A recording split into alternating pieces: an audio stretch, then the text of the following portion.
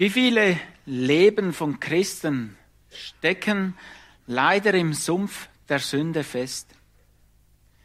Beziehungen liegen in den Brüchen, unweise Entscheidungen tragen ihre Früchte. Das Leben ist nicht mehr durch Freude und Hoffnung geprägt, sondern viele leben nur noch im Überlebensmodus. Aber nicht nur wir selbst leiden unter der Sünde, sogar die Natur ächzt unter der Last der Sünde und wir wiederum unter den Auswirkungen von Katastrophen. Die Welt redet uns ein, dass wir das Opfer von unserer Geschichte und unseren Umständen sind. Und weil wir die Geschichte und die Umstände nicht ändern können, bleibt nur die Variante Symptombekämpfung übrig. Die weltlichen psychologischen Modelle fokussieren sich auf das Verhalten bzw. pusten allfällige physischen und psychischen Warnlampen mit Schmerzmitteln und/oder Psychopharmaka aus. Da bleibt keine Veränderung. Da bleibt keine Hoffnung auf Veränderung. Ich bin mal halt so, wie ich bin. Doch gemäß der Bibel gibt es eine Hoffnung. Und zwar selbst für die weltlich hoffnungslosesten Fälle. Gott hat zu Beginn der Welt eine perfekte Welt erschaffen. Das Paradies im Garten Eden war perfekt, die Beziehung zwischen den Menschen und Gott ungetrübt. Die Natur hat funktioniert. Alles Leid auf dieser Erde hat ihren Ursprung beim Sündenfall. Weil aber Christus die Sünde am Kreuz besiegt hat, haben wir Christen eine absolute und eine gewisse Hoffnung, dass wir nicht machtlos der Sünde ausgeliefert sind. Diese Hoffnung ist gegründet in der Person Jesu Christi und in seinem Werk. Und darum kannst du voller Gewissheit sein. Gottes Plan ist es nicht, dass du im Sumpf der Sünde deine Zeit hier auf Erden einfach absitzen musst. Nein, er möchte, dass du trotz der Gegenwart der Sünde dein Leben aus ihm, für ihn und zu ihm lebst. Das ist nicht nur sein Wille, sondern er gibt dir auch die Mittel für das Leben zu seiner Ehre, mittels seinem Wort. Und was hierzu die Grundlage ist und welche Veränderungen tagtäglich notwendig sind, das werden wir heute anhand von Kolosser 3 zusammen lernen. Liebe Zuhörer, unabhängig, was andere dir oder du dir selbst auch schon eingeredet hast, gerade für dich gibt es eine Hoffnung durch Jesus Christus. Und weil niemand von uns gegen Sünde imprägniert ist, hier auf der Erde, brauchen wir alle diese Hoffnung und diesen biblischen Veränderungsprozess, damit wir ein Leben zur Ehre Gottes leben können. Und darum hör genau zu. Überprüfe die Predigtworte wie ein Berehr anhand von Gottes Wort und lass dich durch sein Wort verändern.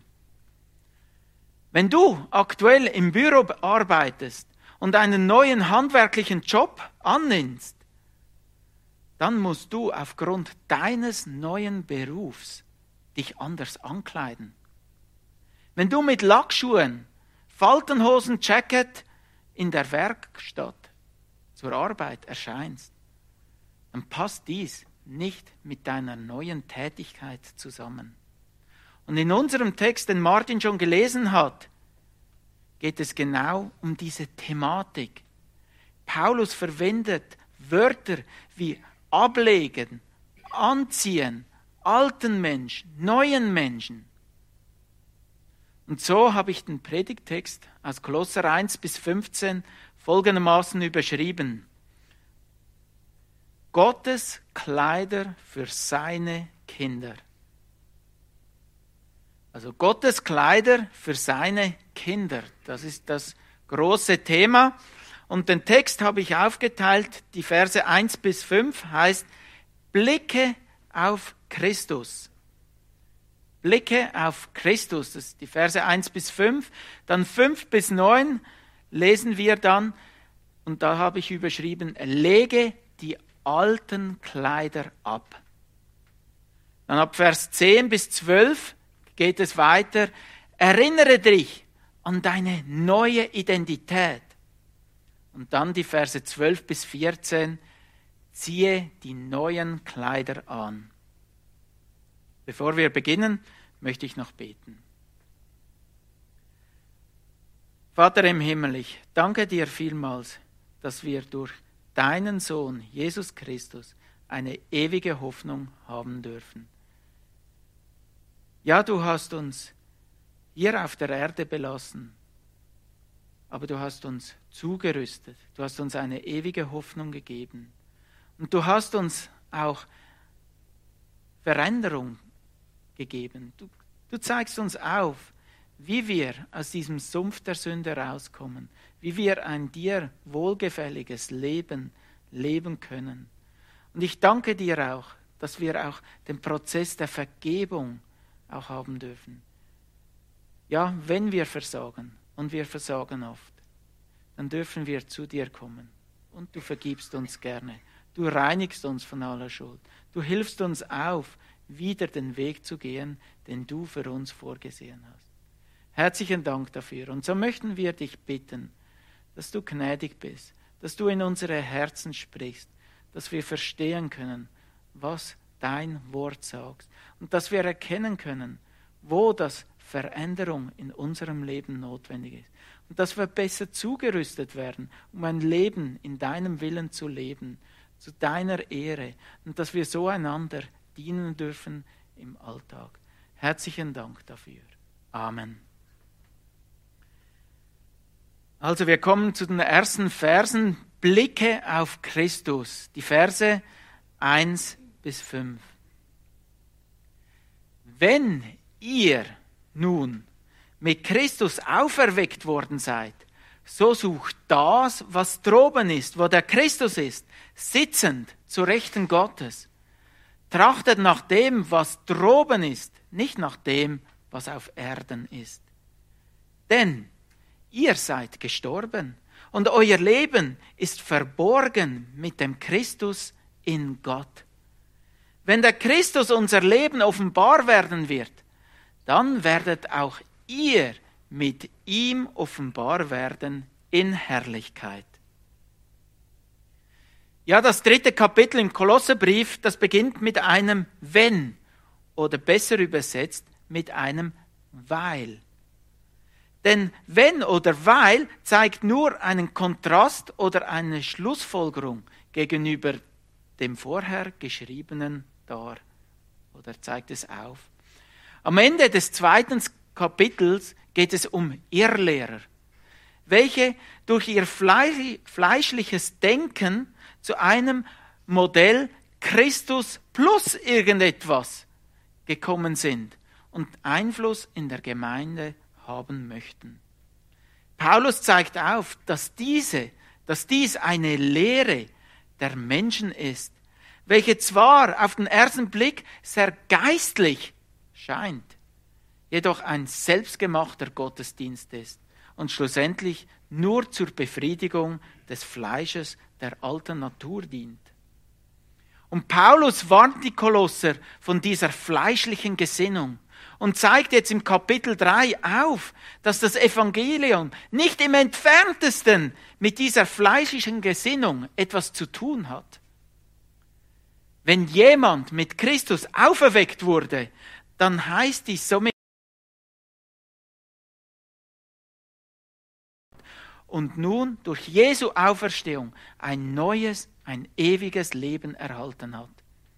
Dieses neue Leben hat nichts mit dem altlichen, fleischlichen Leben zu tun. Und darum sollen wir da suchen, was droben ist. Und damit ist nicht der physische Himmel gemeint, nach dem Motto, Kopf hoch, es kommt schon gut.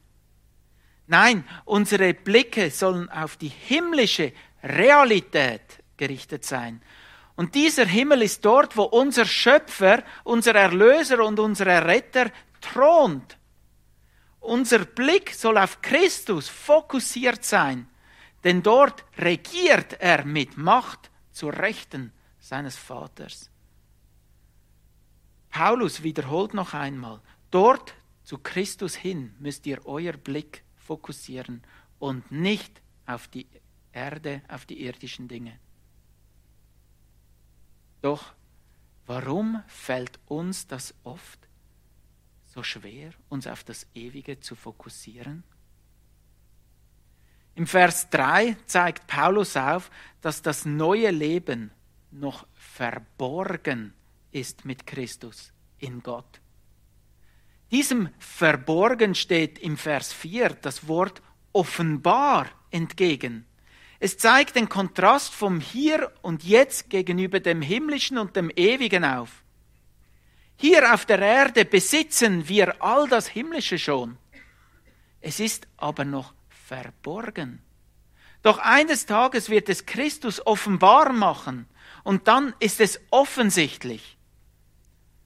Und darum, für das Irdische, das Fleischliche, sind wir gestorben. Das neue Leben haben wir schon hier auf der Erde bekommen, jedoch in der vollen Fülle, offensichtlich für jedermann, werden wir es erst haben, wenn wir befreit von der Gegenwart der Sünde und verherrlicht bei ihm sein werden. Bist du dir bewusst, dass wenn du ein Kind Gottes bist, dass dann das letzte Kapitel von deinem Lebensbuch schon geschrieben ist? Deine Lebensgeschichte wird mit einem nicht übertrumpfbaren Happy End enden. Keine Macht der Welt kann dieses Ende der Geschichte abändern, denn dieses wurde durch Christus geschrieben und durch den Heiligen Geist versiegelt. Dieses Kapitel ist aber aktuell noch in ihm verborgen, aber wird für jeden offensichtlich werden. Weil dein letztes Kapitel schon geschrieben ist, darum darfst du trotz den aktuell schwierigen Kapitel in deinem Leben, wo du jetzt lebst, schon auf den guten Ausgang des Lebens blicken und echte Freude und Hoffnung schon hier im Hier und Jetzt erhalten. Richte deine Gedanken auf das Himmlische, auf das Ewige, das Göttliche, auf Christus. Das neue Leben, dein juristischer Freispruch durch Christus ist das unabdingbare Fundament für all die folgenden Verse, welche wir jetzt lesen. Wenn du ohne die Wiedergeburt, ohne das neue Leben in Christus versuchst, den nachfolgenden Prozess der Veränderung durchzugehen, dann ist es wie wenn du ein totes Pferd versuchst zu reiten. Du kannst es 100-mal auf die Beine stellen. Du kannst es mit Gehhilfen stützen. Du kannst es mit guten Goodies vorantreiben bzw. motivieren. Oder du kannst es mit der Peitsche vorwärts treiben. Ein totes Pferd kannst du nicht reiten. Und genauso ist es, wenn du biblische Veränderung in deinem Leben möchtest, jedoch kein neues Leben hast.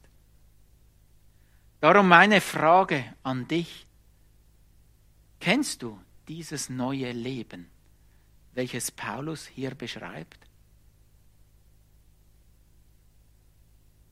In den darauffolgenden Gliederungspunkten geht es um Dinge, welche abgelegt bzw. angezogen werden müssen. So wie der verlorene Sohn nach seiner Umkehr bzw. Rückkehr von seinem Vater neue Kleider erhalten hat, so sollen wir gemäß unserer Stellung die alten schmutzigen Lumpen abziehen und entsprechend der neuen Identität und Berufung kleiden und leben. Und darum geht es jetzt in den nächsten Versen. Verse 5 bis 9. Lege die alten Kleider ab. Kolosser 3, 5-9. Tötet daher eure Glieder, die auf Erden sind. Unzucht, Unreinheit, Leidenschaft, böse Lust und die Habsucht, die Götzendienst ist. Um dieser Dinge willen kommt der Zorn Gottes über die Söhne des Ungehorsams. Unter ihnen seid auch ihr einst gewandelt, als ihr in diesen Dingen lebtet. Jetzt aber legt auch ihr das alles ab. Zorn, Wut, Bosheit, Lästerung, hässliche Redensarten aus eurem Mund. Lügt einander nicht an, da ihr den alten Menschen ausgezogen habt mit seinen Handlungen. Paulus wendet hier die Lehre von Jesus Christus direkt an. Sünde darf niemals unter den Teppich gekehrt werden, sondern muss entschieden angegangen werden. Schlagt mal bitte auf Matthäus 5, die Verse 28-30. Matthäus 5, 28-30.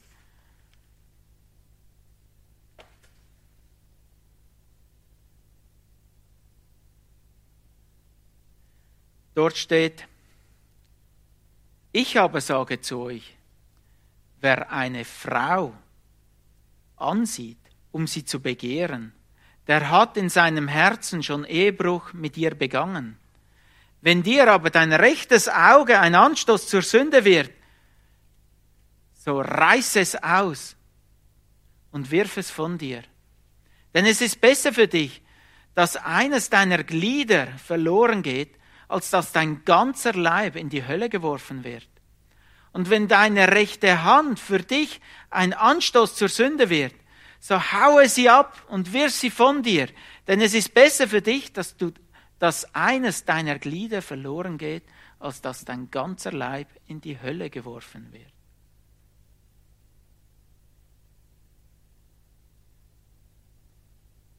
Das Bild, welches Paulus von Jesus übernimmt, ist, dass der Körper aus einer Vielzahl von Gliedern besteht.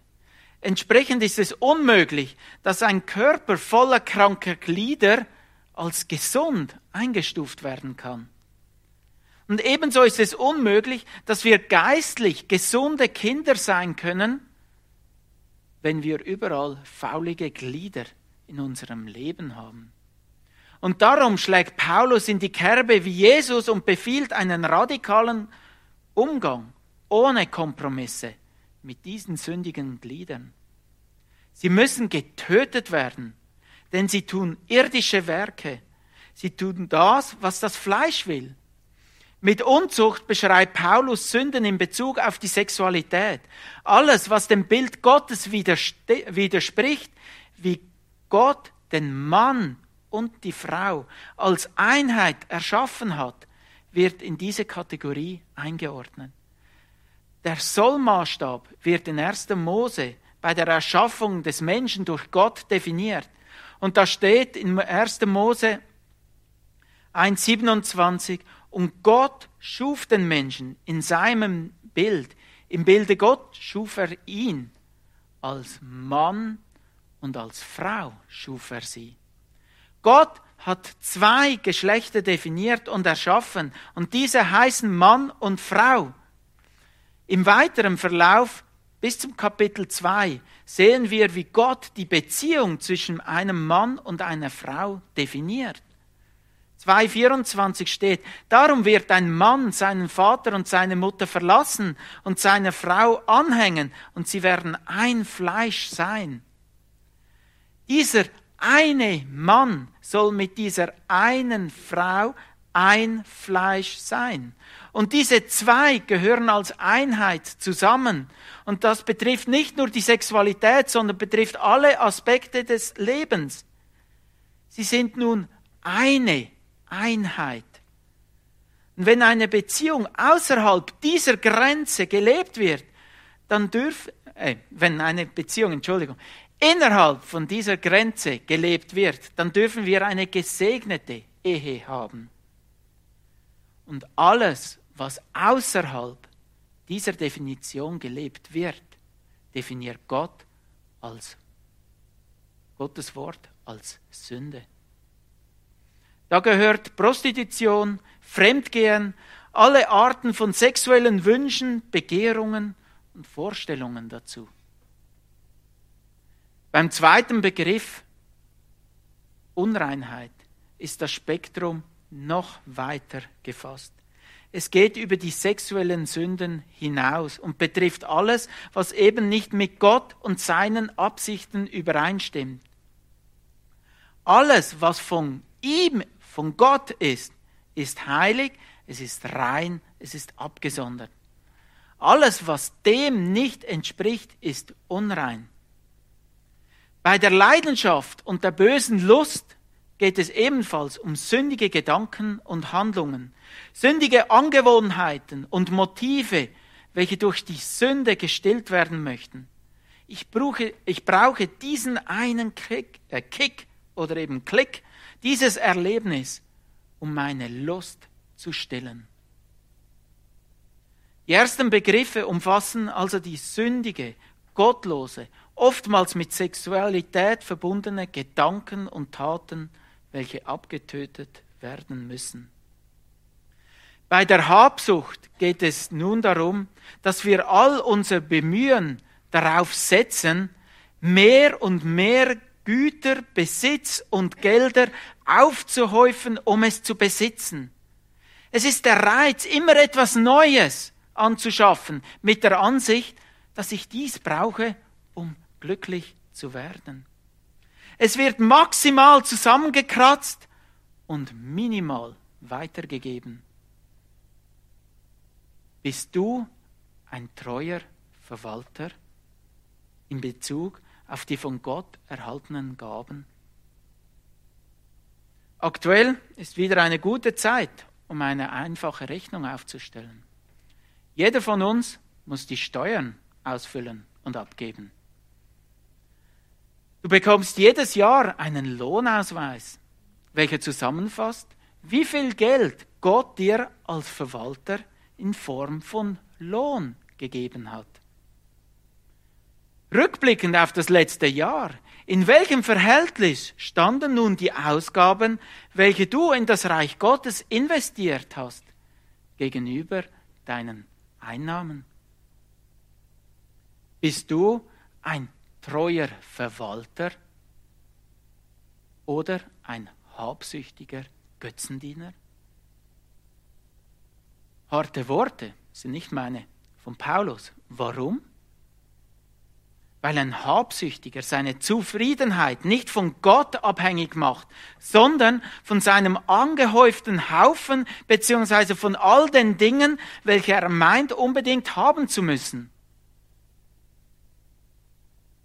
Wenn wir jetzt in unserer weltlichen oder wenden wir in unserer westlichen Gesellschaft den gleichen biblischen Maßstab an die Habsucht wie an die sexuellen Sünden? Nochmals zur Erinnerung, Gott ist der Besitzer, wir die Verwalter. Habsucht hat nichts mit der absoluten Menge zu tun, welche Gott jedem Einzelnen anvertraut hat. Es ist jedoch das dauernde Verlangen nach mehr. Ob das Geld ist, die neueste Elektronik, die hübscheste Einrichtung, trendy Kleider, neue Autos, Velos oder einfach das ziellose, stundenlange Surfen in Webshops, Riccardo oder Tutti oder was auch immer sonst. All das spielt keine Rolle. Die Habsucht zeigt sich in den Prioritäten, wie du dein Geld ausgibst. Wegen all diesen Sünden, welche wir zusammen angeschaut haben, kommt der Zorn Gottes über die nicht errettete Menschheit. Gott hat keinen Gefallen an diesen Taten und er wird in seiner Heiligkeit mit vollem, gerechten Zorn diese Menschen zur Rechenschaft ziehen. Gemäß Römer 1, 18 bis 20 wird kein Mensch eine Entschuldigung haben, denn der Mensch hat das von Gott Erkennbare abgelehnt. Gottes Gericht über Sodom und Gomorra ist ein alttestamentliches Anschauungsunterricht über all das, was mit denen geschehen wird, wenn sie den Lohn ihrer Sünde erhalten werden. Auch die Kolosser standen einst unter diesem Zorn. Sie lebten gemäß Vers 7 in diesen Sünden. Doch zwischen damals und dem Zeitpunkt, als Paulus den Brief schrieb, ist etwas Entscheidendes passiert. Sie haben Gott erkannt, sie haben Buße getan und die Vergebung angenommen. Jesus hat den Zorn Gottes über diese Sünden auf sich genommen und anstelle von ihnen den Lohn der Sünde bezahlt.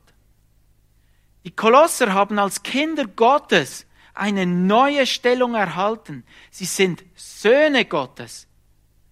Sie sind seine Kinder und seine Erben.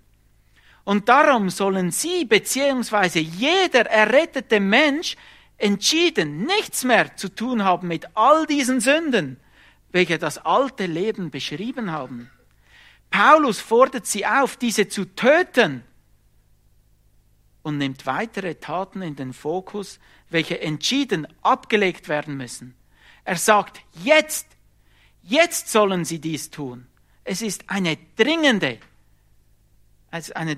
Ansage, diese Dinge abzulegen.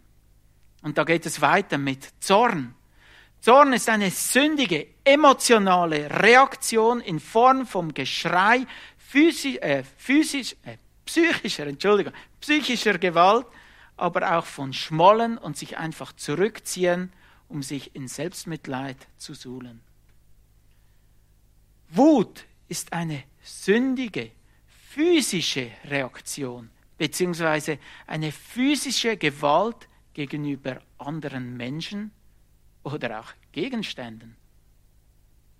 Bosheit sind böse Gedanken gegenüber deinem Nächsten, gegenüber anderen Menschen. Lästerung, schlecht über andere denken oder sprechen. Hässliche Redensarten sind unheilige, Gott nicht wohlgefällige, beziehungsweise gottlose Worte. Es ist eine Gossensprache, beziehungsweise Ausdrücke, welche Gott nicht ehren. Lügen, nicht die Wahrheit sprechen, falsche Dinge weitergeben, um eine Situation zu seinen eigenen Vorteilen auszunutzen. Das Lügen, wie auch alle andere vorher angesprochenen schändlichen Motive und Taten, sollen getötet bzw. abgezogen werden, da der alte Mensch mit seinen Handlungen bereits abgezogen wurde. Diese Kleider passen nicht mehr zur neuen Berufung. Soweit tönt dies ja alles okay. Aber denkt daran, dass das Leben in der Heiligung nicht daraus besteht, einfach sündige Angewohnheiten zu lassen. Korrekt, es ist der erste und es ist ein wichtiger Schritt. Alles Sündige muss raus. Aber Gottes Wort ist klar. Der Hauptfokus liegt nicht darin, nichts Sündiges zu tun, sondern das Richtige aus einem aufrichtigen Herzen zu tun.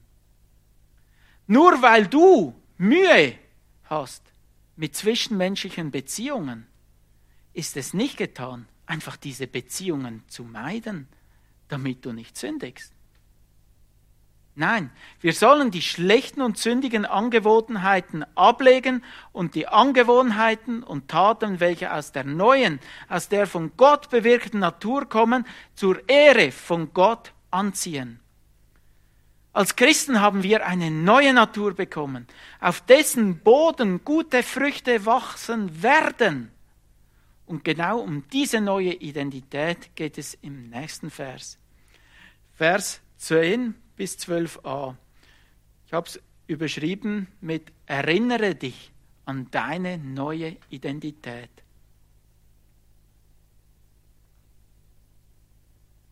Und da steht, und den Neuen angezogen habt, der erneuert wird zur Erkenntnis nach dem Ebenbild dessen, der ihn geschaffen hat, wo nicht Grieche noch Jude ist, weder Beschneidung noch Unbeschnittenheit, noch Barbar, Skite, Knecht, Freier, sondern alle und an allen Christus. So zieht nun als Gottes Auserwählte, Heilige und Geliebte.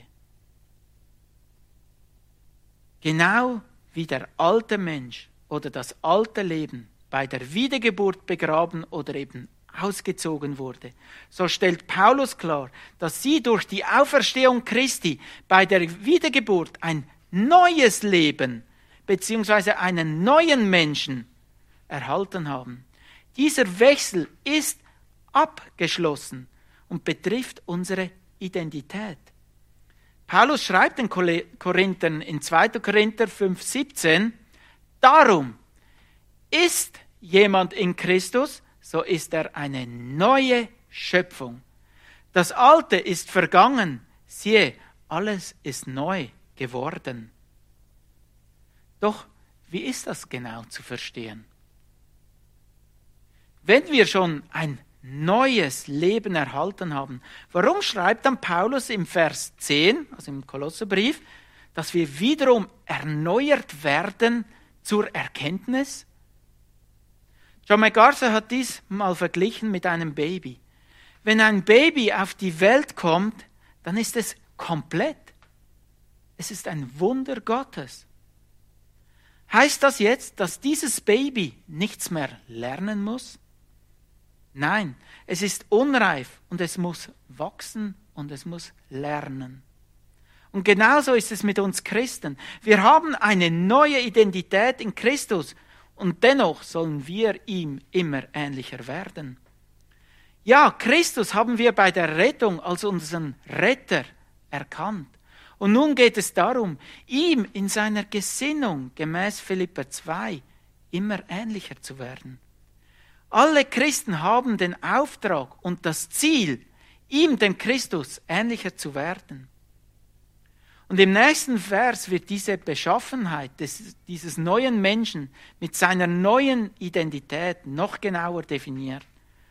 Normalerweise identifiziert sich ein Mensch über seine Rasse, über seine Nationalität, seine Religion bzw. seine eigene Frömmigkeit, Kulturzugehörigkeit, Bildungsniveau oder seinem sozialen Stand. Doch Paulus verneint dies explizit und zeigt auf, dass diese neue Identität allein in Christus zu finden ist.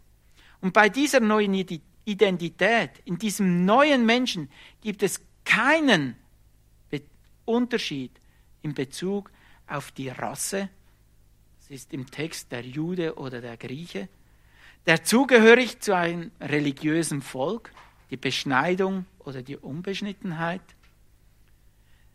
der kulturelle Background, der Barbar war der Nicht-Grieche und der Skite galt als der wildeste und der primitivste, oder dem sozialen Status als Sklave oder als Freier. Diese neue Stellung, diesen neuen Menschen, welchen wir in Christus erhalten haben, ist frei von allen irdischen Schubladen und geschaffen, um ihm immer ähnlicher zu werden. Christus ist, wie im Vers 11 beschrieben, alles. Er ist also alles, was wir brauchen, keine andere Identität. Und das ist er in allen, entsprechend für jeden Einzelnen gültig, welcher ihm nachfolgt. Die weltliche Vorrangstellung ist weg und alle Christen haben eine neue Identität in ihm. Im Vers 12a wird diese Stellung noch genauer beschrieben, wer wir in Christus sind. Auserwählt, Heilige und Geliebte. Wenn du am Morgen in den Spiegel schaust, siehst du dich dann als jemand an, der von Gott auserwählt, der geheiligt und der von Gott geliebt ist? Wahrscheinlich wirst du alles andere erkennen als die wirkliche Realität. Denn wer du in Wirklichkeit bist, ist noch verborgen in Christus, so wie wir es im Vers 3 schon gelesen haben. Aber wenn sich Christus offenbaren wird, wird es allen offenbar werden. Doch jetzt schon hast du diese neue Stellung und diese neue Identität. Du bist von Gott auserwählt. Gott hat dich durch seine Gnade herausgerufen. Es ist nicht dein Werk, dass du errettet worden bist. Gott wirkt souverän in deinem Leben. Du bist durch Gott geheiligt. Wenn Gott dich sieht, dann sieht er die Gerechtigkeit von seinem Sohn in dir. Deine Schuld ist bezahlt. Du bist Gott geweiht. Und du bist von Gott geliebt. Gott liebt dich und darum wirkt er auch in deinem Leben, damit du ihm immer ähnlicher wirst. All dies, was zwischen dir und Gott, also in der Vertikalen, passiert ist, soll nun Auswirkungen auf all die Beziehungen zwischen dir und deinem Nächsten, also in der Vertikalen, haben. Und dies lesen wir jetzt ab Vers 12b. Und das habe ich überschrieben, 12b bis 14, ziehe die neuen Kleider an. Und da steht, so zieht nun an, als Gottes Auserwählte, Heilige und Geliebte, herzliches Erbarmen, Freundlichkeit, Demut, Sanftmut, Langmut, ertragt einander und vergebt einander, wenn einer gegen den anderen zu klagen hat. Gleich wie Christus euch vergeben hat, so auch ihr. Über dies alles aber zieht die Liebe an, die das Band der Vollkommenheit ist. Basierend auf deiner neuen Stellung in Christus gilt es jetzt, folgende neue, gottwürdige Kleider bzw. Taten anzuziehen. Ziehe herzliches Erbarmen an. Durch dein Erbarmen zeigst du Mitgefühl gegenüber deinem Nächsten. Versetze dich in seine Lage, fühle mit ihm und zeige Taten der Barmherzigkeit. Sei nicht wie ein Eisklotz, wenn andere von ihren Nöten dir erzählen. Dann ziehe Freundlichkeit an. So kannst du in Milde und Güte gegenüber dem Nächsten handeln. Sei ein Freund und handle entsprechend zu seinem Besten. Investiere in die Beziehung zum Nächsten und stoße deine Türen weit auf, damit Freundschaften entstehen können. Ziehe Demut an. Je mehr, dass du Gott erkannt hast, desto mehr erkennst du, wer du vor ihm bist. Und dank ihm bist. Jesus Christus lebte dir eine perfekte Demut vor, indem er gemäß Philipper 2 ein bedingungsloses Ja zu Gottes Plänen hatte, seinen Vorrechten im Himmel aufgab und als 100% Gott und 100% Mensch in Übereinstimmung mit dem Willen des Vaters handelte. Darum erkenne, wer du vor ihm bist und dank ihm und lebe in dieser Einstellung, in dieser Welt.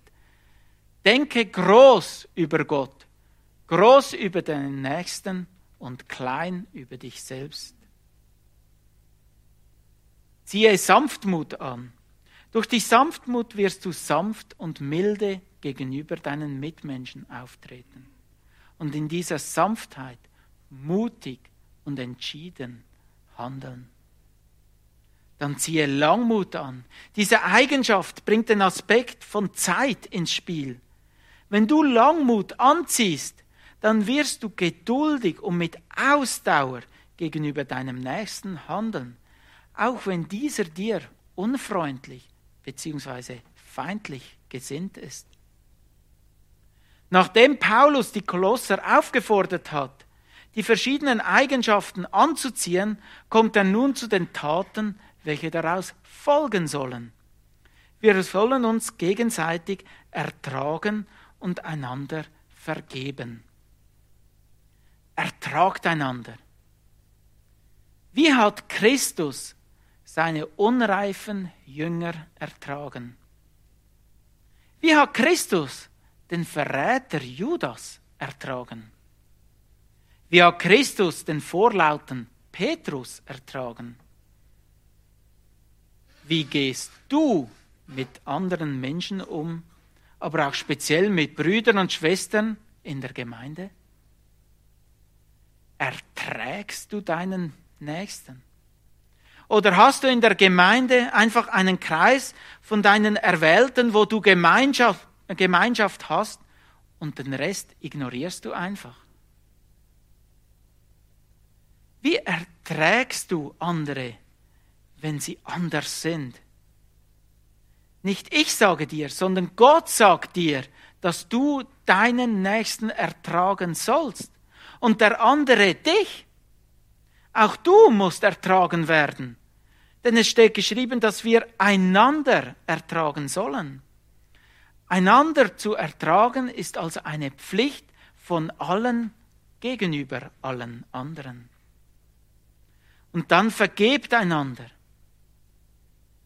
Bist du dir bewusst, wann du vergeben musst? Wenn der andere sich an dir versündigt. In der Gemeinde versammeln sich begnadete Sünder. Ja, wir alle sündigen. Und an uns wird gesündigt. Fällst du aus allen Wolken, wenn sich jemand an dir versündigt? Jede Sünde schmerzt und zerstört Beziehungen. Einverstanden. Doch wenn du die Erwartung hast, dass dein Nächster niemals sich gegenüber dir versündigt, dann wird dich jedes Fehlverhalten total aus der Bahn werfen. Bist du dir bewusst, dass der Nächste vielleicht dein Ältester in der Gemeinde, ein anderes Gemeindeglied, dein Freund, dein Ehepartner oder auch dein Kind sein kann? Meinst du, dass nur du mit Sünden kämpfst? Nein, der andere in der Gemeinde genau gleich. Und darum, wenn jemand an dir gesündigt hat, dann sollst du mit dem Nächsten so umgehen, wie Christus dir vergeben hat. Gemäß Matthäus 18, 21 bis 35, hast du gegenüber Gott um Faktoren mehr gesündigt, als jemals jemand es dir auf dieser Erde antun könnte. Gott hat dir diese unendlich große Schuld vergeben.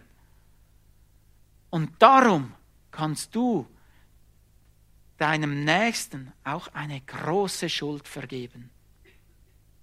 Wenn du mehr über dieses Thema wissen möchtest, dann hör dir die Predigt über den Schalksknecht an.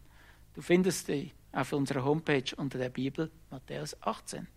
Einfach als Erinnerung.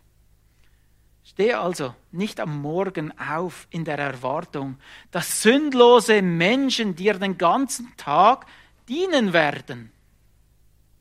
Nein, erwarte, dass andere sich an dir versündigen und sei bereit, großzügig zu vergeben. Wir haben bis jetzt gehört, dass wir einen neuen Menschen erhalten haben. Über dem, was du nun bist, sollst du diese neuen Kleider anziehen. Und um diese Kleider kommt jetzt noch der Gürtel der Liebe, welcher alles zusammenhält. Kolosser 3,14 steht, über dies alles aber zieht die Liebe an, die das Band der Vollkommenheit ist. Die Liebe, welche wir von Gott erhalten haben, soll all die Eigenschaften und die Taten, welche wir vorab gehört haben, zusammenbinden. Die absolute Zentralität und Wichtigkeit der Liebe wird in 1. Korinther 13, 1-3 beschrieben. Dort steht, Wenn ich in Sprachen der Menschen und der Engel redete, aber keine Liebe hätte, so wäre ich ein tönendes Erz oder eine klingende Schelle. Und wenn ich Weissagung hätte und alle Geheimnisse wüsste und alle Erkenntnis und wenn ich allen Glauben besäße, so dass ich Berge versetzte, aber keine Liebe hätte, so wäre ich nichts. Und wenn ich alle meine Habe austeilte und mein Leib hingebe, damit ich verbrannt würde und keine Liebe hätte, so nützte es mir nichts. Kurz zusammengefasst, Taten ohne Lieben machen mich zu einem Nichts und nützen nichts, weder anderen noch mir selbst. In den Versen 4-6 wird nun beschrieben, wie die echte göttliche Liebe beschaffen ist. Die Liebe ist langmütig und gütig. Die Liebe beneidet nicht. Die Liebe prahlt nicht. Sie bläht sich nicht auf. Sie ist nicht unanständig. Sie sucht nicht das Ihre. Sie lässt sich nicht erbittern. Sie rechnet das Böse nicht zu. Sie freut sich nicht an der Ungerechtigkeit. Sie freut sich aber an der Wahrheit. Sie erträgt alles. Sie glaubt alles. Sie hofft alles. Sie erduldet alles. Wenn dieses Band der Liebe wie ein Gürtel über all unser Denken und über unser Handeln binden, dann wird dies das Band der Vollkommenheit sein. Wenn diese Liebe in der Gemeinde gelebt wird, dann wird dies zu einer vollkommenen Einheit resultieren. Sollen wir nun bitten, dass Gott uns mehr von dieser Liebe geben soll? Tönt fromm, ist aber falsch. Schlagt mal Römer 5, Vers 5 auf. Im Römer 5, Vers 5 steht: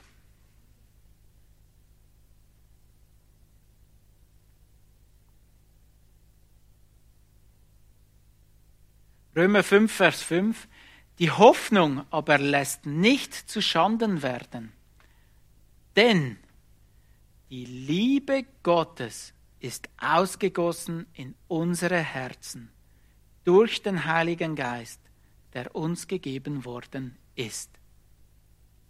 Wir haben eine absolut gewisse Hoffnung, denn die Liebe ist von Gott ausgegossen. Ausgegossen ist abgeschlossen. Es ist abgeschlossen. Und wo ist diese Liebe jetzt? Sie kommt durch die Wiedergeburt in unsere Herzen. Und wie kam sie dorthin? Durch das übernatürliche Werk des Heiligen Geistes, den wir bei der Wiedergeburt erhalten haben. Darum musst du nicht bitten, dass Gott dir die Liebe gibt für den Bruder oder Schwester XY. Nein. Erkenne, mit welcher Liebe Gott dich, als du ein absoluter Nichtsnutz und Rebell warst, geliebt hast.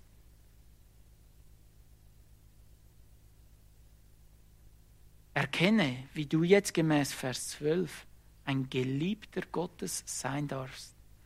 Und im Wissen, wie unwürdig, dass du geliebt wurdest und wie du durch die Wiedergeburt die Liebe Gottes durch den Heiligen Geist erhalten hast, sollst du nun in dieser Liebe aus Überzeugung den unwürdigen Nächsten ertragen und ihm vergeben. Das ist keine Frage von warmen Gefühlen sondern eine bewusste Entscheidung bzw. Gehorsam gegenüber dem Wort Gottes. Gott liebt dich. Er hat dir seine Liebe gegeben und darum bade all deine Eigenschaften und Taten im Wasser der Liebe, damit all deine Taten von der erhaltenen Liebe vollgesogen werden. Denn du bist gemäß Epheser 2,10 seine Schöpfung, erschaffen in Christus, zu guten Werken, die Gott zubereitet hat, damit du in ihnen wandeln sollst. Weiter lesen wir im Vers 15, und der Friede Gottes regiere in euren Herzen. Zu diesem seid ihr ja auch berufen, in einem Leib, und seid dankbar. Die Welt sucht durch sexuelle Freiheit und Vielfalt, durch neu definierte Eheformen, durch Selbstfindung, Selbsterfüllung, Selbstbefriedigung und Genusssucht im Anhäufen von irdischen Dingen, den von allen gesuchten Frieden zu geben. Doch der Schöpfer aller Menschen nennt diese Taten und Ziele Sünde. Die Sünde verspricht einen Genuss, eine Erfüllung und Frieden, doch halten kann sie es nicht. Die Früchte sehen wir in der Welt und im eigenen Leben. Echter Friede gibt es nur in Gott und er unterscheidet sich ganz klar von dem Frieden hier auf der Erde. Das hat schon Jesus gesagt. Johannes 14,27 steht, Frieden hinterlasse ich euch, meinen Friede gebe ich euch, nicht wie die Welt ihn gibt, gebe ich euch. Euer Herz erschrecke nicht und verzage nicht. Der Frieden, welcher von Christus versprochen wurde, und wir haben ihn durch die Wiedergeburt erhalten. Und darum steht im Römer 5, Vers 1, da wir nun aus Glauben gerechtfertigt sind, so haben wir Frieden mit Gott durch unseren Herrn Jesus Christus. Also einerseits sehen wir, dass wir diesen Frieden bereits im vollen Umfang durch die Wiedergeburt erhalten haben. Und andererseits steht im Vers 15, dass dieser Frieden unsere Herzen regieren soll. Was ist damit gemeint? Ein weiteres Puzzlestück finden wir in Philipper 4, Vers 4 bis 9. Dort wird der Friede als eine Folge aufgezeigt, wenn wir ein Leben im Vertrauen gegenüber dem Herrn leben. Freude, Gebet, Flehen, Danksagung soll unsere Beziehung zu Gott prägen und nicht unsere Sorgen. Und weiter schreibt Paulus ab Vers 8 und im Philipper, im Übrigen, ihr Brüder, alles, was wahrhaftig, was ehrbar, was gerecht, was rein, was liebenswert, was wohllautend, was irgendeine Tugend oder etwas Lobenswertes ist, darauf seid bedacht. Was ihr auch gelernt und empfangen und gehört an mir gesehen habt, das tut. Und der Gott des Friedens wird mit euch sein. Wenn wir unser Leben auf diese Dinge fokussieren, dann wird das Leben von einem echten Frieden geprägt, beziehungsweise ein echter Frieden wird in uns kehren. Und dieser Frieden soll gemäß Kolosser 3,15 unsere Herzen regieren. Regieren können wir auch mit der Arbeit eines Schiedsrichters übersetzen. Der Friede von Gott soll der Schiedsrichter sein, wie wir das Spiel des Lebens hier mit anderen zusammenleben. Der erhaltene Frieden, wie auch der Friede, welchen du ausleben sollst, ist keine Option, welche du nur situativ oder selektiv anwendest. Es steht, dass wir zu diesem in einem Leib berufen sind. Die Gemeinde soll der Ort sein, wo dieser Frieden durch Christus herrscht. Bist du dankbar dafür, dass du als Glied zu diesem Leib berufen worden bist? Vers 15 endet mit diesen Worten, ich lese aus der Menge-Übersetzung, und der Friede Christi regiere in euren Herzen. Zu diesem seid ihr ja auch berufen worden als ein Leib und erweiset euch dankbar dafür. Bist du dir bewusst, dass du durch die Wiedergeburt den Frieden Gottes erhalten hast und nun durch das Vertrauen auf Christus in diesem Frieden lebst, dass dann Streitereien, Rache, Rechthabereien, Verleumdungen keinen Platz mehr in deinem Leben haben? Die Ruhe, welche Gott dir gegeben hat, wird sich in deinem Denken und Handeln gegenüber deinen Mitmenschen zeigen. Bist du Gott für diese Ausrüstung bzw. für diese Zurüstung zum Frieden dankbar?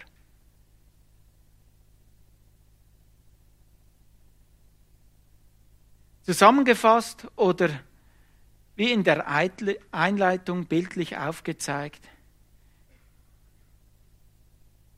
bist du Gott für diese neue Garderobe dankbar, welche dir Gott aufgrund der Errettung gegeben hat? Wenn du an ein Fest eingeladen wirst, dann machst du dir ja auch automatisch Gedanken, was ist denn das für ein Fest? Und in welcher Beziehung stehe ich zu dem Gastgeber dieses Festes? Und entsprechend wirst du dich kleiden. Bist du dir deiner neuen Stellung im Herrn bewusst?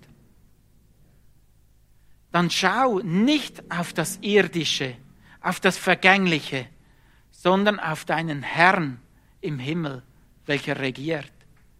Dann töte mit aller Entschiedenheit die Taten des alten Lebens. Zieh alles ab, was Gott nicht würdig ist. Und werde dir bewusst, welche neue Identität du hast. Und ziehe entsprechend Gottes würdige Taten an, ertrag und vergib deinem Nächsten. Und dann umgürte all deine Taten mit Liebe und lass den Frieden Gottes in deinem Herzen regieren. Und dann sei Gott für diese neue Garderobe dankbar.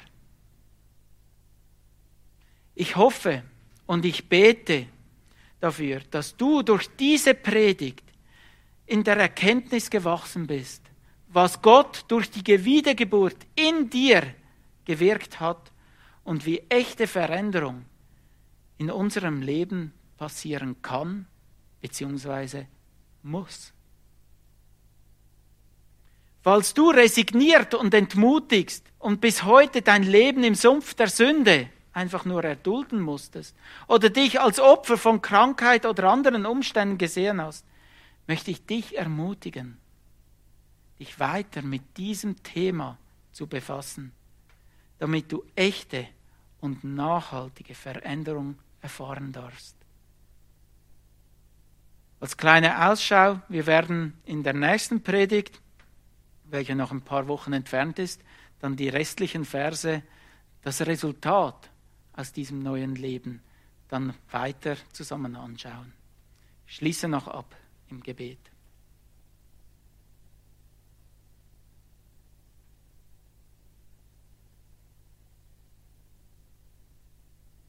Vater im Himmel, Paulus hat die Kolosser daran erinnert, aus welchem Sumpf der Sünde sie herausgekommen sind. Ja, welche Taten sie beschrieben haben. Ja, wie die Welt lebt. Und wir wissen es nur zu gut. Aus unserem eigenen Leben, aber auch aus den Sünden, welche wir Tag für Tag konfrontiert werden in unserem Leben. Und es ist so ein großer Kontrast zu dem, der du bist. Du bist heilig, du bist gerecht.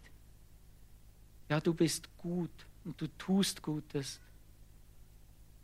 Ja, und du hast deinen Sohn auf diese Erde gesendet, damit diese Brücke aus unserer Verlorenheit zu dir geschlagen werden konnte. Und dein Sohn hat für all unser Verfehlen, für all unsere Sünden, die wir getan haben, die wir tun und noch tun werden, hat er bezahlt. Und dafür danken wir dir herzlich dafür.